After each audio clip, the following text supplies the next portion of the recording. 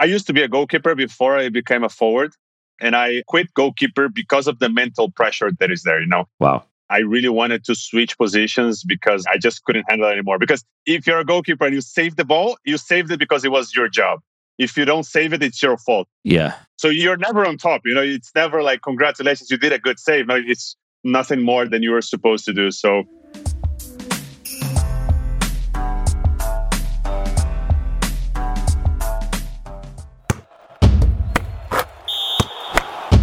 in case you haven't noticed, we love podcasts. In fact, we love building podcasts, everything from development to production. Because of all that, we're building a one-of-a-kind podcast network. If you have a podcast or looking to launch a new podcast, then we should talk. You can message me on Twitter at Eric_Kaz or hit us up any way that works for you. Let's talk about your podcast joining this one-of-a-kind podcast network. Where are you right now, Bruno? I'm currently in Warsaw, Poland. Okay. Yeah. Is that where you live? Yeah, I'm currently living here. Yeah, originally from Brazil. Okay. Traveled most of my life. I traveled since I was a kid. My dad was working with soccer, still working with soccer. Yeah. So we lived in Abu Dhabi, in the Emirates. We lived in Doha, in Qatar, where the World Cup will be held this year. And then I moved back to Brazil for 1 year, then moved to the US for 4 years. And then I moved to Madrid and now finally to Warsaw, Poland. Yeah. So you brought up the World Cup, where it's being held this year. There's been a lot of controversy on where it's being held and the time of year that it's taking place. Like, what's your take on maybe both of those things? Of course, it is controversial, the fact that it is in Qatar. I lived there for 1 year and then I moved to the Emirates where I lived for 6 years. So I'm very used to the country. I learned a little bit of Arabic when I was there. They had to change the time of the World Cup. It wouldn't be possible to during the summer months. Right. I was there. It was hard to get out of the house. It's so hot and so humid that it's unbelievable. So they had to do it.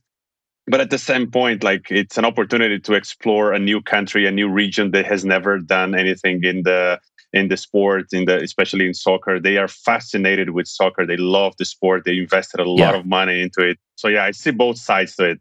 Yeah, that's a positive outlook. And I like that. Because that's what we need, right? There's so much negativity going towards these things. It's like, let's just enjoy it. In the US, one of the complicating things that I would say is so many sports are going to be taking place at that time, from NFL football, college football, basketball, hockey, baseball will have ended. But soccer fans are soccer fans. They're very passionate in this country about it. So they'll be tuning in. I think with the US being in the World Cup this year, that's a big deal. At the same time, I'm looking at like, okay, world rankings, soccer, football. We're looking at Brazil. I mean, they're the odds-on favorite. They haven't won it since 2002. I'm looking at their lineup, right? I don't know who starts in goal, but it's looking like Alisson, Ederson backing him up. Like, that's just outrageous. What are you all feeling? Like, what's the feeling about the Brazilian team for this 2022 World Cup? I think just to conclude on the Qatar aspect, I think it's going to be interesting also to see it happening in basically a city-sized country. Yeah. In 2 hours, you cross the entire country of Qatar. So yeah, regarding Brazil, I think everyone's very excited about it. And as you said, we haven't won it since 2002. I was a kid at that time. And I remember crying a lot when Ronaldo scored those 2 goals. And yeah, I think we have a pretty good team. It's a pretty young team. And when you look at the forwards, especially on the wings, on the sides, we have a lot of options. They're doing a very hard job for a coach to decide who's going to play, I think on the defensive side, on the goalkeeper and the defenders, I think it's pretty clear who's going to play. I think it's more of the older players that are going to get the chance. But up front, it's completely open, like, I don't think the coach has a full 11 set up in his mind yet. Like, he has so many variations and so many ideas that he could play. So extremely excited. And yeah, hopefully we can see Brazil at the top again. Yeah. The point about like making those decisions, especially in a country that's so passionate about the game, right? Like, you all are living and dying with, how they're going to play. And one wrong decision, and even if it's not the wrong decision, but the fans think it's the wrong decision, it can go negative really quick. Like, if they get knocked out early, you should have played this. In America, we talk about Monday morning quarterback, right? We'd love to analyze the plays and the decisions that were made the day before. And some cities in America have tons of pressure on them for making those decisions, unlike some other cities, just no different than Brazil and the country. And those decisions are just going to be analyzed over and over again. It's a ton of pressure. That's definitely it. And we see the results of the last World Cup. I saw an interview from this player Renato Augusto. He used to play for my team, for Flamengo. And he scored, it was 2-0, if I'm not mistaken, for Belgium at the time.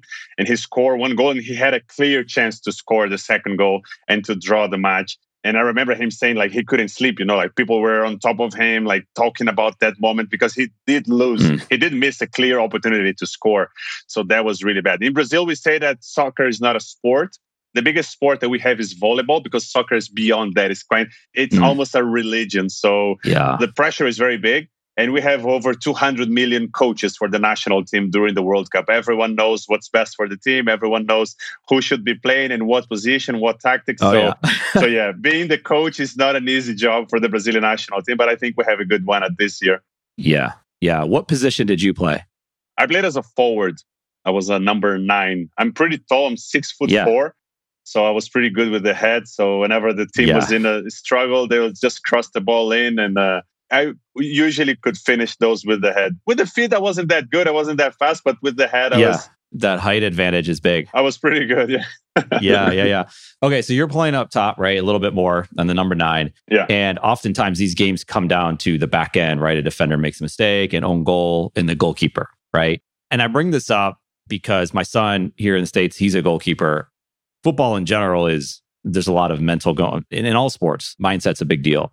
As a goalkeeper, though, right? It's maybe to another level, and it's different, right? For as a forward, you're trying to score goals on the other goalkeeper. You're not necessarily interacting that often with the goalkeeper unless he's, getting the ball up to you distribution wise. So what have you seen with mindset? And we can get into as it relates to youth sports as well, but just starting with just that whole thought on the goalkeeper.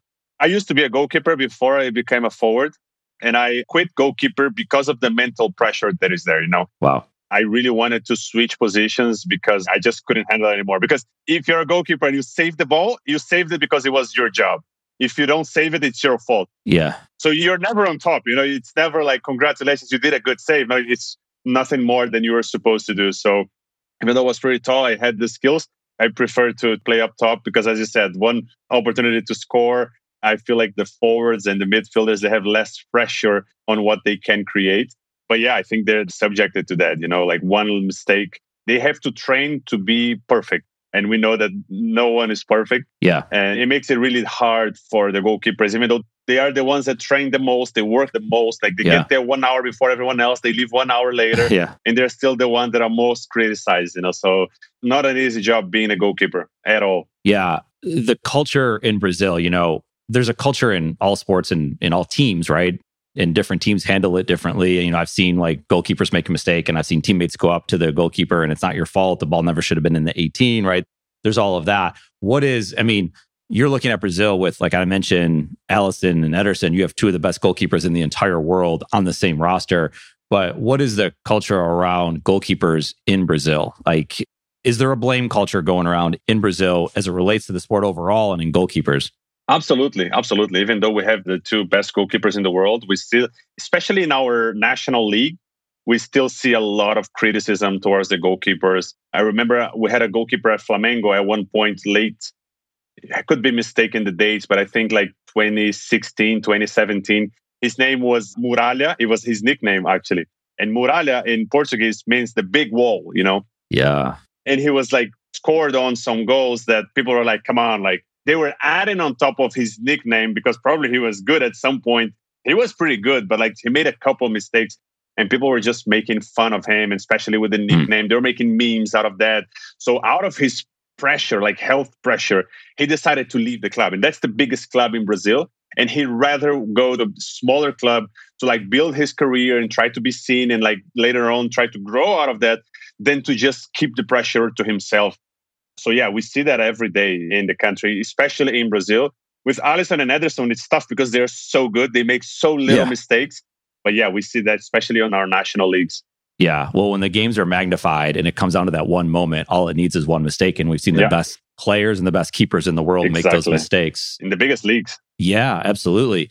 Talk a lot about transition in sports. And I was like reviewing your background. And like you said, you played for Flamengo. When did you stop playing soccer? I was playing for, actually, as I mentioned, I was a goalkeeper when I was living abroad. I was living in Doha. Yeah. I started being a goalkeeper, and then my dad was moving around a lot. At that time, I was 12, 13 years old. So I started playing up top in Abu Dhabi, played there for 4 or 5 years. And then I head back to Brazil. I graduated high school in the Emirates, and then I head back to Brazil. Was playing for the Flamengo Youth Academy, which is potentially one of the biggest youth academies in terms of talents in the entire world. Like Vinicius Junior came from this academy. Lucas Paquetá, that is also in the Brazilian national team, now came from this academy. So it's like probably one of the best academies when it comes to youth soccer in the world. So it's very competitive. So I was playing there for about 7 months. And then I received an offer to go study and play college in the US. So I was going to Fresno Pacific, which was an NAIA school at the time. We did a transition to Division II, NCAA Division II, after my first year. And I was able to graduate there at the school, receiving a scholarship, a sports scholarship. And then right after, I never played at a competitive level anymore, just playing with friends. Yep. But I was getting into the business of sports. That's when I decided that it was time for me to like, okay, potentially I'm not that good to make it pro, to go play at the MLS. Or potentially I was, but I didn't want to make the effort because I saw how hard it would be. And things were evolving for me on the business side already. Since my sophomore year, I had my company. I started my company when I was a sophomore in college. So that's when I decided, I was like, okay, I'm going to use soccer as a passion point, but not as a career anymore. And that's when I did the transition there. I love that because you really never left the sport. I mean, you are still a part of the sport. And there's a lot of things that we've already touched on that I can see that exist in the work that you've done and the work that you're doing. And you have this passion for youth sports. And I do as well. I have 3 kids of my own, and I've seen the good and I've seen the really bad as it relates to youth sports. And obviously you're dealing with top level youth athletes and soccer players and what possibly is to come for them. And we've talked a little bit about mindset already, but it sounds like you're spending a lot of your time working with youth athletes in Brazil. What is the challenges that they face growing up as, let's say, like they're seen as these top players? But as we all know, like those things change very fast, and there's a lot of pressure on these children to become something that they're not there yet, but they're continuing to work at it. And sometimes they peak early, sometimes they peak later. I don't know. Like, what are those challenges, mental challenges that you've seen, and what are you working on as it relates to that? Absolutely. We are currently working with the very best youth players in the country. We're working with players that are signing contracts with Real Madrid, or are being scouted very closely by Real Madrid, Barcelona, and the biggest clubs in the world. There are Brazilian national team youth players. You can tell that those guys are different. You know, when you meet with them, when you talk to them, you can relate. And when you look at their background, their history, it's fascinating how they're getting there so young. You know, they're 15-year-old kids with bright minds, especially. They're very different when it comes to that. And one time I did ask one of these players, I was like, how does the pressure feel? You know, like, you are 15 years old, like you're carrying the hope for your entire family, you know, because they don't really have a financial stable situation where they can like go out and find jobs. And like, if this doesn't work out, I have that, you know, like they don't have this kind of things. They need to make that work, you know. And I remember talking to this guy and also an interview that I watched of this player. And they asked him like, aren't you scared of going to a stadium with 60,000 people screaming your name and like, or either for or against you? And the thing that he said really touched me, and that really motivated me to continue working with youth players. He said that what really scared me was I had nothing. I was living in the slums. I was living in the favelas, and there were rats attacking my sister, and I had to protect her from that. And this, for me, this is my passion. I love playing soccer. I love doing what I do. So even though it seems like that's for us, like, wow, that's a big pressure. You know, there's 60,000 people watching them. Where they come from, like the background histories, everything that they are dealing with on their daily lives, they're fighting for their lives. You know, they're fighting for survival. They know that if they don't do well at the level that they are playing right now, they don't have what to eat the next day. So it goes beyond just the natural pressure of playing in the game and then going back home and having dinner with your family. For some of these kids, especially in these countries that are not, you were talking about third world countries like Brazil itself, like countries in Africa, these kids, they don't really have an option, you know, like they really have to focus on that. So so it's really tough. I can imagine actually, I don't think I can imagine what it is to feel like the pressure that these kids have, but not the traditional pressure that we see, the match, the many people on the stadium, but the pressure to actually have to help your family to succeed, you know, to actually survive. that's really tough and that really touches me. And that's why I'm fascinated with working with youth sports.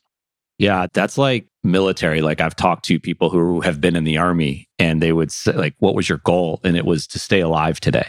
Like today, to stay alive, to make it to the next day, to come home to see my family again, right? There's those things. I've heard from a player here in the States, and he was from Cleveland, Ohio. And there's a talk about all the pressure that this individual was facing on the field. And it was like, he's like, the pressure I felt was walking to school, knowing that the people behind me had a gun in their pocket, right? That's what made me nervous. So going on the field was my opportunity to play the game that I love, right? Whatever game that might be for those individuals. You know, this was American football that I was speaking of. But I guess the concern could be injury, because if you get hurt, that's outside of your control. Are they not thinking about that? Because injuries are a part of the game. And we've seen great players have careers shortened because of injury, like maybe couldn't control. They could have stretched and they could have done everything possible, but they tore their knee. Something else happened. They lost time. They weren't the same player when they came back. And I've heard many players who, you know, their transition was dealing with 4 years of the mental health and the stress of not being able to play the game anymore because they got hurt, right? I don't know if they've talked about that, or you just don't think about that because it's like you just don't want to face that. But have you heard injury becoming a concern for some of these players when everything rests on them? Again, that's not the traditional pressure of don't miss this goal, right? Yeah. Do the right thing on the field. But I don't think that's something that goes through their minds on a daily basis. I think, of course, they are afraid of, they are concerned, they don't want to get injured. But right. In my mind, from the conversations that I have with these young athletes, like they're concerned about getting better every day and making it, because it's so unpredictable. We hear so many stories of so many players. Some of these players, like Neymar, for example. Neymar, everyone knew about Neymar when he was 12 years old. Like everyone expected him to be Neymar or even better than Neymar, what he is now. And he actually got there. There are some players that no one ever heard of them until they were 16, 17, 18 years old. Like Kaká, for example. Kaká was on the bench of the under-17 team of São Paulo, and then he made his appearance on the professional team in São Paulo by luck, you know, because the other team was traveling. They invited him to train, and they put him on a match, and he scored a goal in his first match. But he wasn't on the youth national teams, and he went on to become the best player in the world. There are so many stories. It's so unpredictable. It's so tough to tell because it's not only related to the talent. It's not only related to the hard work that this player puts. It also relates to timing, you know, like where's this player at what moment? Does the team need a player like that? And of course, can this player not get injured during potentially that timing that the team needs him the most or that he could be shown the most? So there are so many variables here that are of concern that could terminate the player's career early. And I think all of this just goes through the mind. But I don't think they specifically focus on when they enter a match. I can't get injured today. I can't get injured today. I think they feel like I need to perform better today because if I don't, someone else. There are so many kids that play soccer. There are so many people every day that are coming up. They're doing better, that could potentially do better than me and steal my position. I need to perform better so more people see me and I can grow in my career. So I think their mindset goes more towards that aspect. Yeah. How are you, I don't know what the word is, signing these players, right? You're talking about some of the best players in the country that you're working with, right? And from what I understand, you have the top 11 players in your country, and there's probably more too that you're working with. How are you able to form relationships with each one of them? Like that's no easy task, like just to like form that relationship, work with them and build what you're building. First and foremost, I think it comes to credibility and to relationships that have been built with their agents in the past. So it's not someone that just stepped into the sports arena and say, hey, I want to do this Web3, NFT, metaverse kind of project. Like they already knew us, they already knew me. And they knew what I built in the country. In Latin America, we built the largest chain of soccer academies in the country. And we sent over 1,500 kids to colleges in the US. We sent kids to professional leagues. We had the first pick of the MLS draft coming out of one of our academies from Portugal. So we already had a lot of background and experience in the space. And I think what was very interesting is that when we started approaching these agents and these players as well, we showed them an opportunity to expose themselves to a new market, to a new opportunity. And of course, to new revenue streams. Like this is something new that you could be exposed to being first. And sometimes being first means having a greater piece of the pie and generating more revenue as you go, and generating kind of different sizes of revenue, a revenue that really depends on yourself and what kind of engagement you generate throughout the community. And yeah, I think just to kick off this comment, I think the main idea here was adding credibility and new revenue sources to be able to attract these players. And of course, we were the first ones to approach them with a new idea. So they were extremely thrilled on finding new ways to connect with their fan base. I think that was potentially the third point that attracted them to be interested in a project like we started building. Yeah. And obviously you mentioned this before we got on, but NIL has become a big deal here, name, image, and likeness in America with collegiate athletics.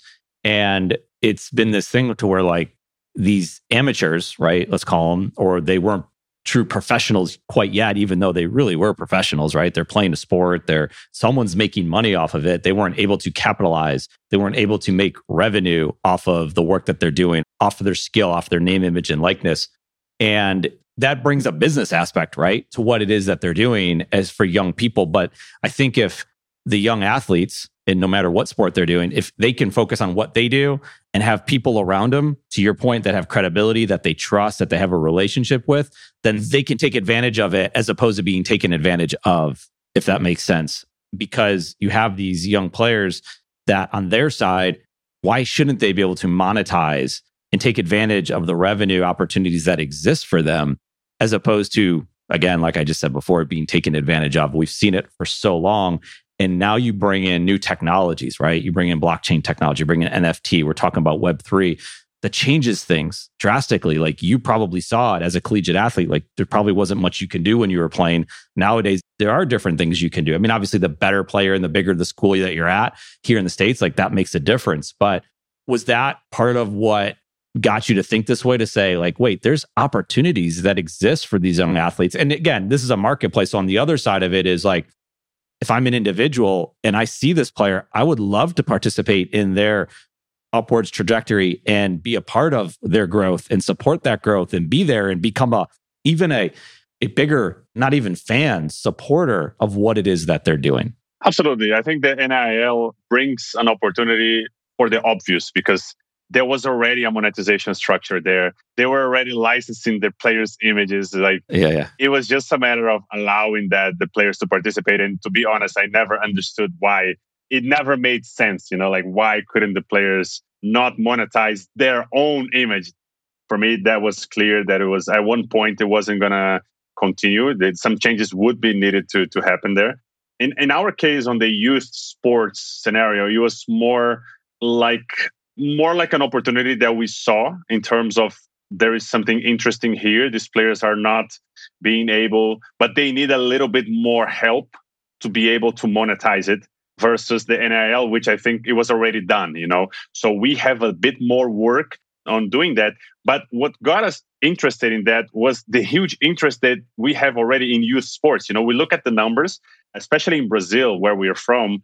We take the youth league, the Copa São Paulo, which is the biggest youth tournament in Latin America, potentially one of the biggest ones around the world when it comes to soccer.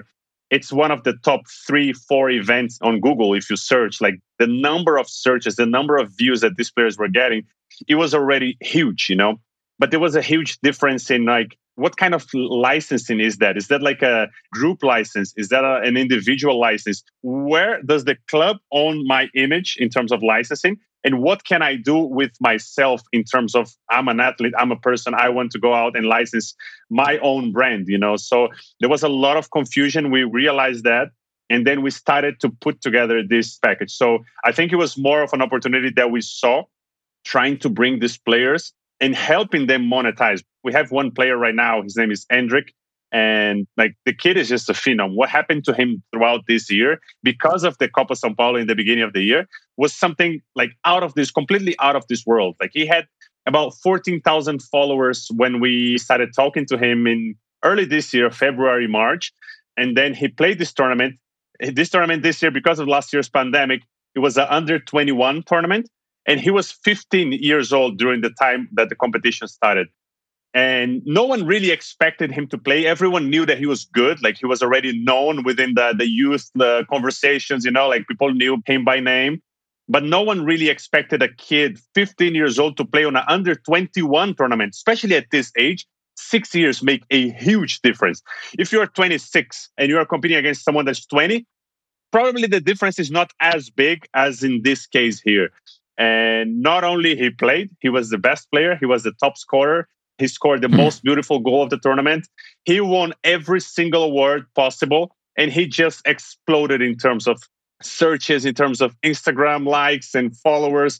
He has over 1.3 million followers on Instagram in less than 6 months. So he just exploded, and we're there helping out, trying to figure out ways for him to be able to monetize this. Because as we mentioned, it could be that he becomes the next Neymar, but maybe it's not, so you have to enjoy that moment and monetize as much as you can, because you never know what tomorrow is going to be like. Of course, we hope that it's going to be as bright as possible for him. He's already made his debut at the professional level at the age of 16. He's the youngest player for his club to ever make a debut. So yeah, we are there trying to generate new opportunities, but mainly trying to help the players generate new revenue streams, new opportunities to engage with its fan base. Is this through primarily the NFTs? This is through primarily NFTs, yeah. Okay. Now let's talk a little bit about that. Like, obviously, I've seen the exclusive football jersey. You're working with crypto.com. You have one goal. You have all these things. Like, break it down for me. So if we're out here and we're interested and we want to learn more, we want to participate, like, where are we going? What does it look like? What am I buying? Where do I buy it? All of that. I think the easiest way to explain what we're trying to build here is, imagine that you could buy Cristiano Ronaldo's NFTs when he was 15 years old and participate on the upsides that his career brings to him. And we're not talking about the financial side of it. We're not talking about a percentage, because you're not allowed to have a percentage of his future transfers because of FIFA, because of the limitations that you have on the legal side of it. We're talking about the experience side of it. We're talking about access to the player. We're talking about access to exclusive matches, access to exclusive memorabilia like jerseys, like cleats that he scored a special goal, or even access to a dinner with him. I'm pretty sure today that a lot of people would be interested in engaging with Cristiano Ronaldo. He has over 400 million followers on Instagram. And I'm pretty sure there are some fans that would be highly interested in participating in this kind of experience. So what we're building here is we're starting with the very young players and allowing the fans to participate right at the beginning, throughout their careers, and to participate in this upside. So their first professional jersey we have a contract with them that the first professional jersey goes to the token holders that are part of his exclusive community. We have a series of engagements that we do with the holders. And we always say that the experiences with the player, they tend to get better as they grow, as the players develop, as they are playing in the Champions League in the future, as they're playing in the World Cup, in the biggest tournaments, that the experience tend to get better. But the number of holders, the number of this exclusive community that we're building for them is limited. There's only going to be 101 spots per player, per community. So we're talking about a very limited number of people that will be able to enjoy these upsides. And something that we always tell as the players as well, like, this is your guys' community. People are there to talk to you, to engage with you, to participate with you. They're not there to talk to Bruno. They're not there to talk to Andre, who's my co-founder, my partner. They're there to engage with you guys, So you guys have to be active. You guys have to be there. So one thing that we did on the business model side is to give these players a big chunk of the revenue generated to keep them long-term. We saw a lot of projects that were very short-term focused, a licensing deal, that players there that does a couple posts on Twitter and gets 5% in perpetuity in terms of the revenue generated. We're doing a 50-50 split, like it's us and you guys, let's do it together. And you guys get the big chunk with us to be engaged on the long term, because if not, it doesn't make sense, So as you mentioned, we started with the collabs, with the partnerships with the companies, with the likes of Crypto.com, OneFootball as well. Rarible was one of the partners that we did. And we created what we call the pass. So the jersey pass, which is an NFT in a format of a soccer jersey that people can own, and they have priority into our upcoming drops. So our main drop of the players is coming out on November 11th, and people will be able to participate on those. And if you have a jersey, you have priority access, and you have more chances of getting the rare NFTs of each of the players as we launch them. So each player 101 NFTs are going to be sold in 3 different categories. The player also becomes a holder within his own community. So he also owns an NFT besides getting 50% of the revenue generated. And yeah, if you guys are interested, join us on our Discord and our OpenSea as well. Yeah. So you get the jersey. That gives you the right to then, when it drops, right, to buy then an individual player at that point. Is that correct? It gives you priority into the drop. Okay. But you can't, at this point, you can't choose the player that you're interested in. We wanted to go a little bit back to the Panini stickers that we have in Brazil. They're super famous. You know, you don't go to the bookstore and say, hey, I want this player or I want that country's badge. You know, like you get it and you have to collect it and you have to change with your friends. So we wanted to replicate that same experience. So you buy one and you could be owning the one of two. Instead of doing one of one, we're actually doing 2 of 2, which one goes to the player. And one of the 2 goes to the holders to purchase those. So you could purchase one NFT and get one of the players, or you could get one of the lowest tiers. And you can't really choose the player at this stage. This is something that we're looking into the future. If you have like one of the rare jerseys that we provided, maybe you could potentially choose the players that you want. You can't really choose the tier, but you could potentially choose the player. So these are some of the gamification that we're looking into the future. So we have partners like, as you mentioned, Crypto.com, OneFootball, and we have some of the players. Imagine if some of these players are playing at the competitions that Crypto.com or OneFootball is involved. They own the rights or they're sponsoring some of these tournaments.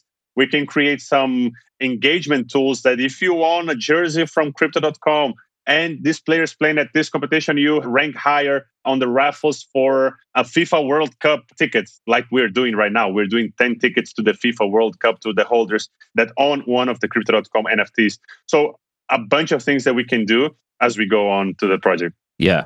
I like the idea of packs, you know, like you open a card packs and that puts it into the marketplace. Because then I would assume if I was a holder, right, of one of these NFTs, I can then sell that NFT. So now if someone does want that individual player, you can go get it. That's after I've opened it. And then I there's value to it and increases in value, of course. Absolutely.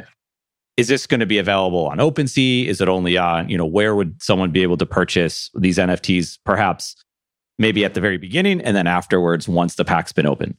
It will be on OpenSea and on Rarible. Okay. The mint will be on our own website, but then the secondary market will be on OpenSea and Rarible simultaneously. Okay. What is, I would assume then, as far as blockchain technology is concerned, there's, and you don't have to have answers, like this gets more into the science of it per se, energy consumption, right? A lot of people are concerned with what this means. I'm asking this question to anyone that I'm talking to in the Web3 space because it's an important one, because I think the first person that comes along that's a naysayer, they'll just say energy consumption, right? That's the problem. That's why I'm not going to get involved with it. What's been your take as it relates to energy consumption in NFT space and Web3 overall? I think we're evolving in that aspect. I think we're making progress to reducing the energy consumption. We look at Ethereum and we see an improvement there. I'm not a specialist in the blockchain technology itself, but I always like to say that it's early days. You know, it's early days. Yeah. It's a revolutionary technology. It's something that's here to stay. We have to improve it. Like we improved the internet, you know, like the internet right in the beginning, the amount of energy that was needed for one computer was immense. And we made progress to a point that everyone owns a cell phone right now. And with a click of a button, you can get a black car in front of your house. We didn't anticipate the many things that we can do with technology that far ahead. And I think it's the same when it comes to blockchain technology. You know, I think we're just barely scratching the surface there, but there is definitely the need to evolve and to make it better, to make it more efficient. And I think we'll get there. I'm always the positive one that really believes that it's here to stay, but we will need a lot of effort from all the developers to get there. Yeah, that's well said. Tero Labs, is that say it right? Yeah, Tero Labs. Tero Labs. Okay. And this project is the Rough Diamonds? Exactly. Okay. And where do we learn more about, how do people connect with you, Bruno? How do they connect with all the good work that you're doing? LinkedIn is the easiest way to connect with me. I'm always there, always sharing a bit more about the project. To learn more about the project, I would go to the website, roughdiamonds.io. And the Discord is the perfect place to find out more. I'm potentially more on Discord than anywhere else. Right now, my wife, when she needs something from me, she goes on Discord and texts me, hey, can you do this? It's easier place to just reach out to me. And I think our website has a bunch of information regarding the project, and I'll be happy to see more of you guys there. Yeah. And I saw one of the things that you had said is you're helping people through this process. It's still new, like you had mentioned in other aspects, you have to help people. Like, what is an NFT, right? Where do I get started? How do I do these things? And that's a lot of the content we're even creating. So there's a ton of content out there where some of the things we might have talked about could be confusing to people, but that's why I want to have conversations to learn about it for myself. People around me can learn about it and anyone can learn about it. But I love the fact that you all are doing that too, to help bring people up to speed on how to even engage with this, how to learn about it, how to pay attention to it, because this is happening. Absolutely. When something is that disruptive, it always creates this kind of behavior in people. People don't like change, Yeah. And they are reluctant to adapt into changing. But unless it solves a real problem, unless it's something that they relate to, and then they actually get more and more into what's being done there. So I think it's a process. We are doing our best to onboard as many people. We're talking to the players, their families, and trying to explain them the value of owning something digitally. Why does this have value? A lot of people ask us that, like, why does a digital asset that I can just take a screenshot of has value? And that's a fair question to ask, And then when you start doing some of the analogies, like why does art have value? That start making sense to people. So we try to use a lot of analogies. We try to bring them in.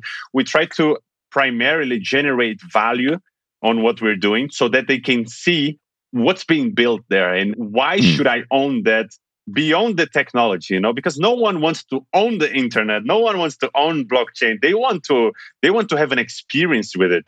So I think that's where we're focusing a lot of our energy. And we see a lot of the biggest brands as well. Like, it's very tough nowadays to try to watch a sports competition, a Formula One race or a match, and not be bombarded with a crypto brand, like they are everywhere. Yeah. I was trying to watch the Formula One last week, and they're on the pilots, they are right on the course, because they really believe that starts the conversation, that ignites the conversation. You're at home with your family, and then you see a crypto.com, you see a Binance, you see this kind of logos, and then your grandpa goes to you and say, hey, what is this crypto.com that is showing everywhere, So that starts conversations, and sports is probably the best place for that. And we're pretty excited to do that with the sports fans, because there are so many people that consider themselves fan of sports, and to generate value through that and onboarding people into Web3, I think it's something super unique that we have the opportunity to do here. I would agree. And we say the words, sports bring people together, and that's what you're doing. And you're doing it in many different ways. And that can mean a lot of different things. And to your point on the branding that is being done right now in all of sports, with companies on the outside, with the actual teams and the clubs and the organizations. And then you add the utility to what it is that you're building, to that NFT. That utility means something and there's value behind it.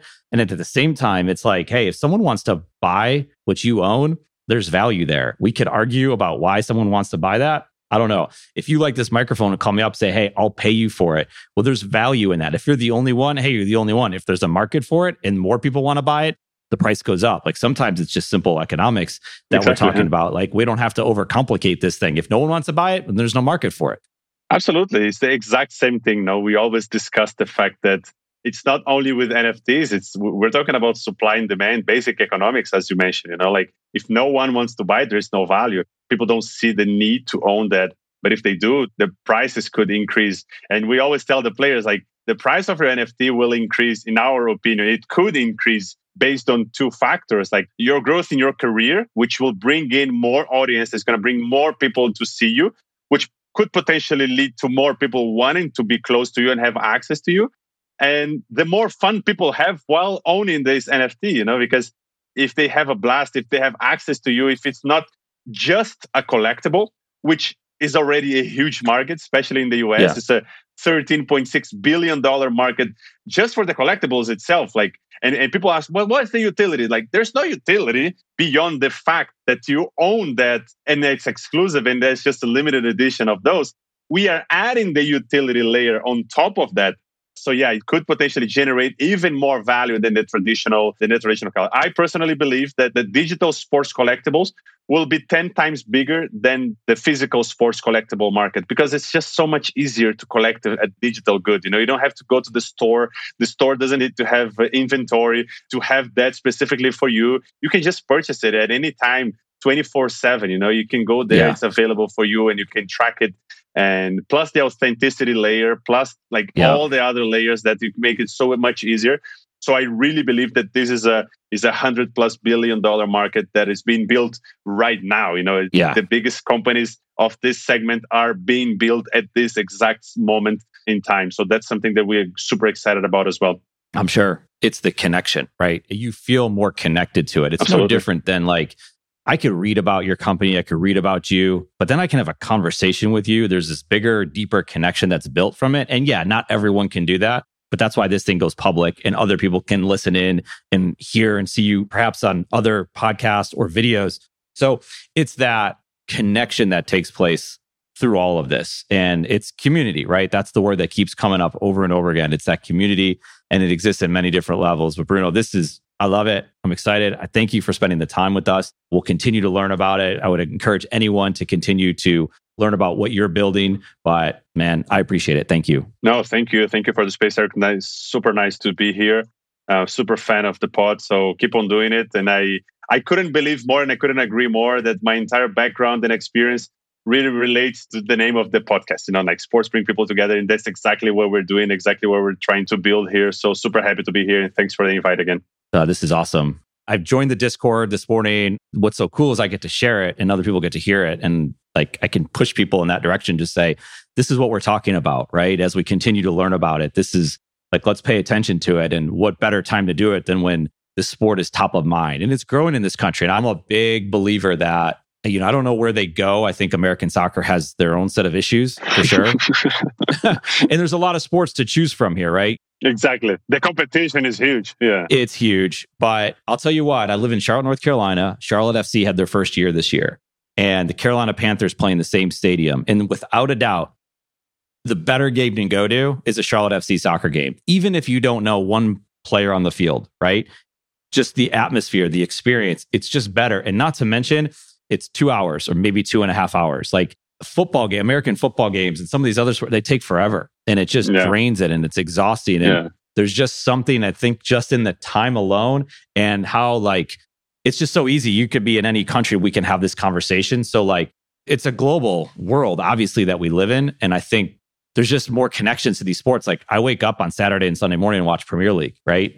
So I love watching it.